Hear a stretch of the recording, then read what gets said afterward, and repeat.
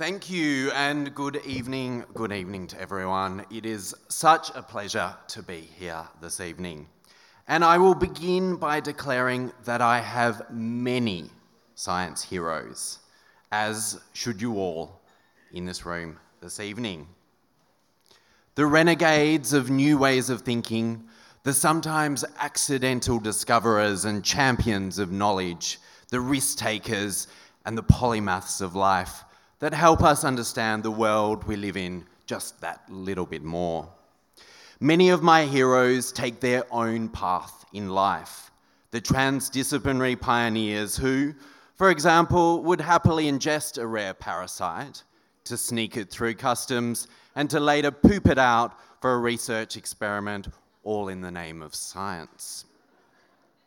It was therefore a very difficult task to pick just one hero for tonight. But given the theme of perfection and the co-hosting of Science Gallery, which of course prides itself in the collision of art and science, I couldn't go past one of my all-time favourite heroes, Leonardo da Vinci.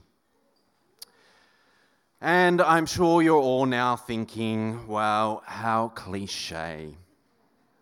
Well, how dare you?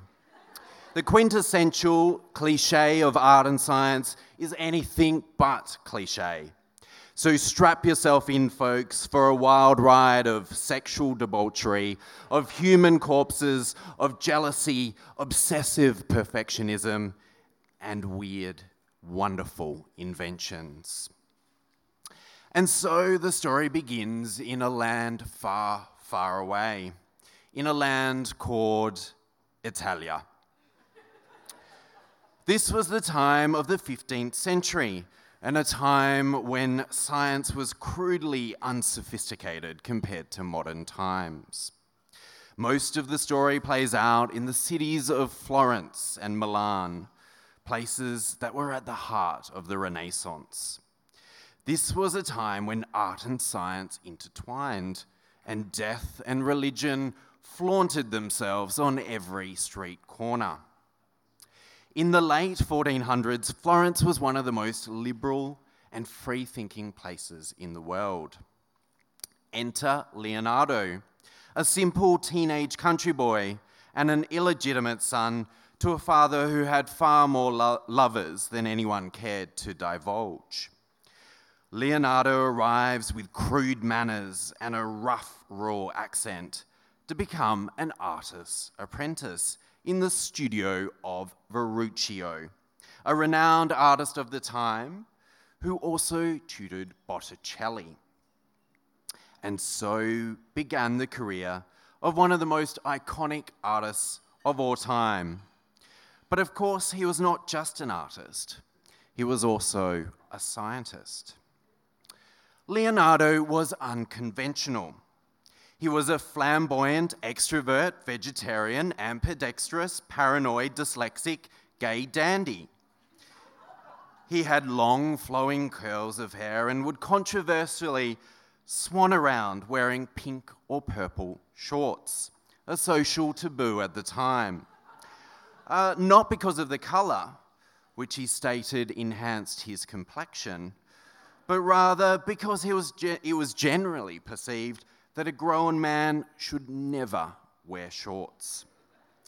Leonardo was also a very handsome man and shared Verrocchio's studio with many other handsome young men. I'm sure you know where this is going. While diverse sexuality abound in Florence, many forms of sexual expression remained illegal. And to make matters worse, there existed an unusual convention in the city that allowed anyone to proclaim their grievances and hearsay knowledge by writing notes and placing them in tamburi. These special boxes allowed anyone to say anything they liked about anyone. And at the age of just 23, Leonardo, along with 3 other men, was publicly accused in early 1476 of poking his you-know-what in another man's you-know-what. The offence carried punishment of the death penalty, and by a horrific means, to be burnt at the stake. Things were heating up. Leonardo's case was heard by a judge, and after proclaiming his innocence, was passed without judgment, only to be heard a few days later. Luckily for Leonardo, and indeed our collective creative and scientific knowledge, the case was entirely dismissed, and the men weren't charged. Leonardo was also a polymath and a paranoid perfectionist. We all know that millennials like to chop and change their jobs regularly. Well, let's consider Leonardo. He was an artist, painter, sculptor, writer, musician, designer, philosopher, cartographer, engineer, mathematician, anatomist, botanist, and geologist. Quite the impressive CV. As an artist, he actually only produced about 20 paintings in his lifetime. And I know what you're all thinking. What a lazy, lazy man. Indeed, Leonardo was notorious for never finishing his works of art, but not because he was lazy, but rather because he was a perfectionist. His perfectionism discouraged him from declaring a painting ever to be officially finished. Let's look at some of his most famous paintings. He spent more than 5 years painting the Mona Lisa in Florence, and then 3 years painting The Last Supper in Milan. By comparison, Michelangelo, who was of course a fellow artist at the same time, churned out hundreds of paintings. Michelangelo and Leonardo really actually despised one another. But we'll get back to Leonardo's art in a little while. But what about Leonardo the scientist, I hear you say? Well, his list of discoveries and quirky inventions are quite impressive. Leonardo would passionately keep notes and sketches and document his many genius ideas and thoughts. Among his many discoveries, he was the first to explain why the sky is blue. And his studies of river erosion convinced him that the earth is much older than the Bible implied, whereby he argued the falling sea levels, not the great flood of Noah's Ark's time, left marine fossils within rocky mountains. Yet he was also a little bit paranoid. Well, actually, he was hugely paranoid, and he was constantly afraid that his ideas would be stolen. And so he wrote all of his notes in left-handed mirror writing and used codes to further disguise his work. Who does that? Well, to be honest, it's not that different to the modern equivalent of mouthing off on WhatsApp to your friends, is it? No one can hack your thoughts these days with the extreme encryption of the algorithms. Leonardo was perhaps well before his time. But back to Leonardo the scientist.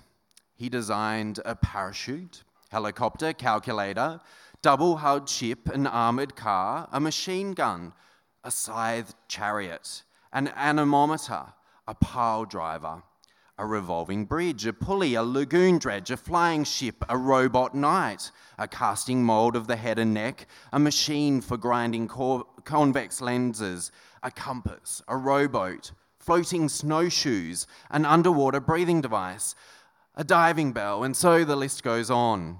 Certainly not the underachiever, were you, Leonardo?